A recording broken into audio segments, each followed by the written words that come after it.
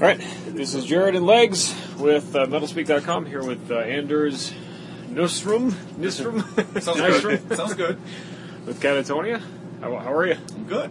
Good. So you guys are out on tour with Cult of Luna and Intronaut and Tesseract. How's the tour going so far?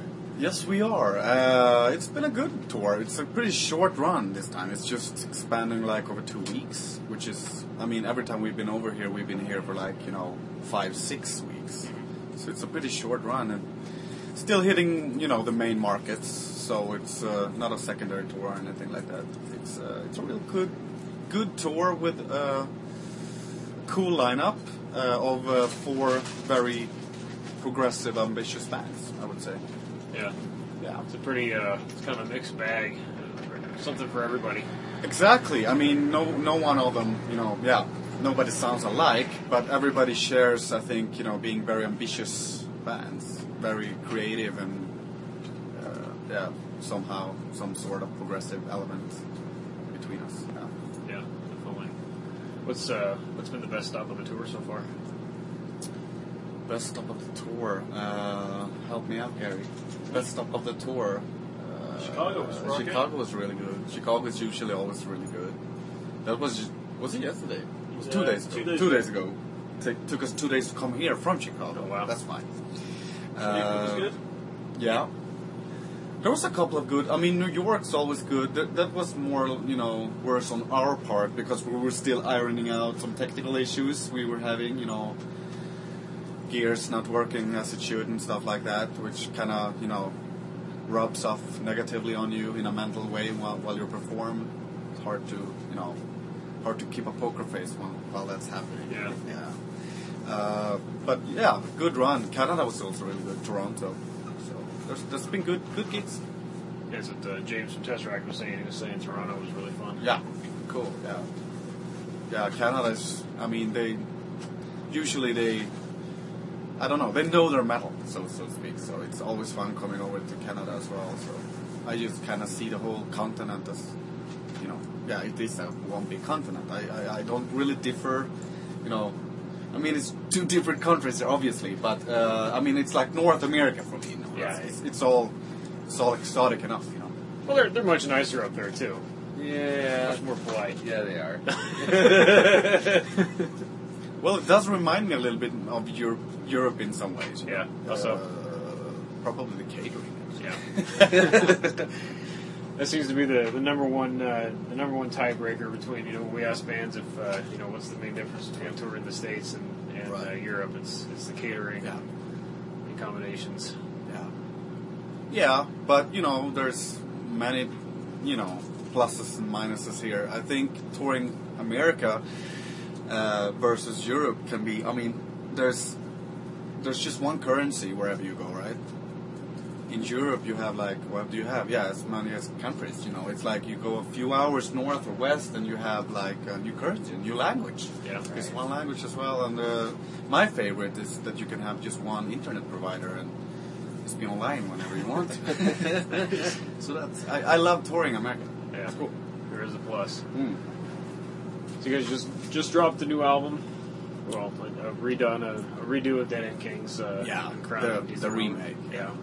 So, talked a little bit with Per about it back in May when you guys were out here with Opeth, but kind of what prompted that for you guys to kind of strip everything down? Well, I kind of felt it was something we just had to do, something that otherwise we would have been, it would have been, taking over your subconscious and just rubbed off in another way. I just wanted to have that experiment done and over with because it was just constantly coming up as an idea while we were recording Dead End Kings, constantly. So we just said hey, let's wrap up the recordings as we intended to have them, to follow our vision through here, which was obviously to make a heavy album with the Catatonia trademarks in it. And say let's keep the experiment for something later. And once we were done, I brought up the idea. First, I had to convince the band, that this was a good idea to follow through because everybody wasn't sure about, I mean, if you don't if you don't have an audio proof of what it's going to sound like, you don't know what I'm talking about. Really, you know? It sound a little bit too obscure at first. So I was just like, just trust me, this is going to be great, you know. And after that, convinced our label and our management and everybody else, and you know, the album's out. I think it worked out really well, you know. I'm not going to lie, I was skeptical, but Right. it's really, really well done the way you guys did that. I mean, Cool. You know, the Racing Heart always gives me goosebumps every time I hear it. You know, because that chorus it hits really well. So I was kind of iffy on how that was going to work out, but especially when that really lush bass line kind of kicks in, it's just like, I mean, it was just like hot. I'm getting goosebumps just talking about it.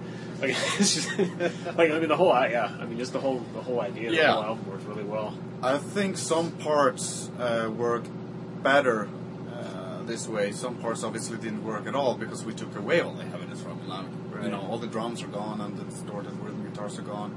But I think if you liked some of the, you know, beautiful, quiet parts on the album, they are even more highlighted on this album. Right. That was the whole, you know, that was the vision of the album. Yeah. That was what, the whole elegance, you know, to the album. So.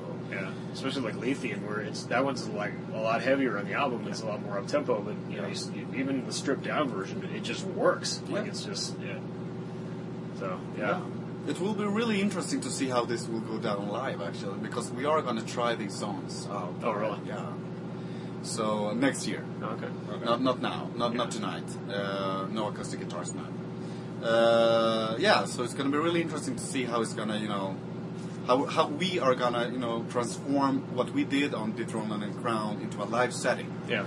That's going to take a lot of preparation and more experimentation, actually, to pull it through, I think. And we have some pretty cool plans going for that, though. We don't have any immediate plans for US dates, though, but we have been talking about, you know, booking some strange, unusual venues in Europe for it, you know, even like churches and stuff like that. So it's going to be different and weird. That's good. Yeah. That'd actually be really cool to kind of see that set up in a really ornate cathedral, you know, just have follow through, you know, with the atmosphere and just let the music do the talking. lots of candles and Lots of burning candles. And we're planning on being seated for this as well. Yeah. And also having the audience seated as well. So Catatonia Unplugged. yeah, There you go. Exactly. Yeah. Have you guys ever thought about maybe kind of doing like a retrospective of your discography and trying that with some of your older stuff? Or Jonas refuses that. yeah, That he said immediately, like, if we're gonna do it now, we'll do it to this album, but we're not gonna touch anything else. So I'm like, fine, you know. But he has to do it when we do it live. yeah, You know what I mean? Because we're gonna obviously not just play the new album live. We're gonna do it to a lot of our old songs from our discography. I can even see us trying one of the songs from the first album. You know, that's gonna be really different. Yeah. Like that, you know, because then you You have to know, come up with new. vocals. Then you have to Yeah. come up with new vocal lines. yeah, And that could make the song sound totally like a new song. You know, but it will still be us. yeah. Right. This is interesting. So let's see. Let's see how my persuasion goes.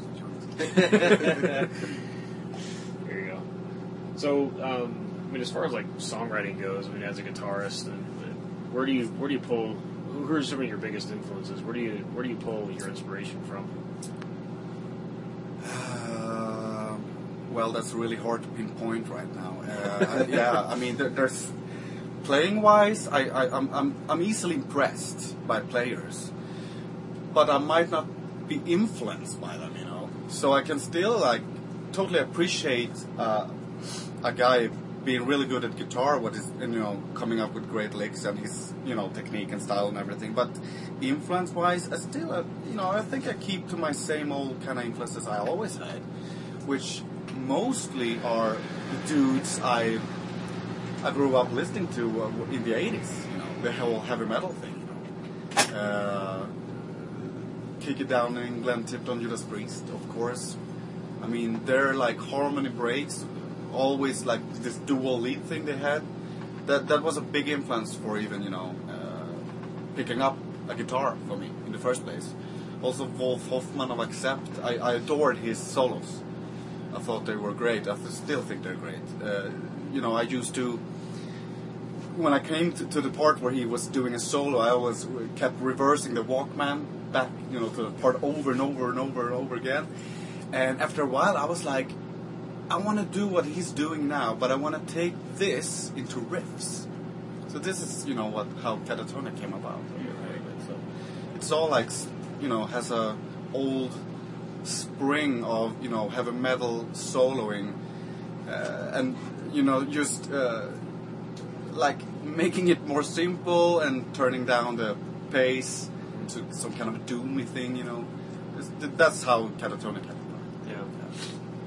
You guys have been doing this for over 20 years. Mm-hmm. So what keeps you going? What keeps you inspired? What keeps you in the game? That's a good question, isn't it? Well, of course, there are days where you question everything and you just want to, throw in the towel and say, shit, I'll quit, this is it, I had enough. But you know that you're in for the long haul, that's one. And a good thing with us is that the last album we do actually inspires us to make another one. Because the next one will be a little bit like an answer, of the next one. When you went... we're always happy when we go out of a studio, otherwise we would still be in there working on the album. But we're immediately like, next time we're going to do that, next time we're going to do that, So we're always working towards that next time, and that's what keeps the ambition going. And also, having the touring cycle for an album is what makes everything worth it, because then you come out and meet everybody that obviously liked what you did, and you get to talk with them and hear their feedback and see what, hopefully you did good, and hopefully not what you did not so good. But everything is cool. I mean, criticism is there for a reason. So, but just hearing what people think and bumping into everybody, and just hearing what they have to say about your stuff. So on that note, what kind of feedback have you been getting on the new album, on the road, or? Like the absolute dethroning crown, not so much yet. I still think people are just like getting into it, or they just got it because it just came out like last month. 2 weeks ago, 3 weeks ago. Yeah, exactly. So I think that's a little bit too fresh for people to come up and say what they think about it yet.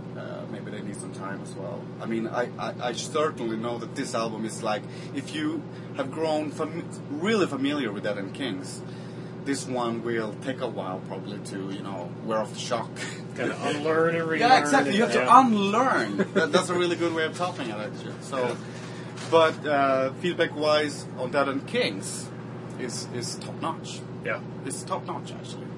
Right. So I just have to, measure that as our most successful album today. Yeah. Well, so you can, front to back, listen-wise, it's phenomenal. It was one of my tops for 2012, so it was cool. Yeah.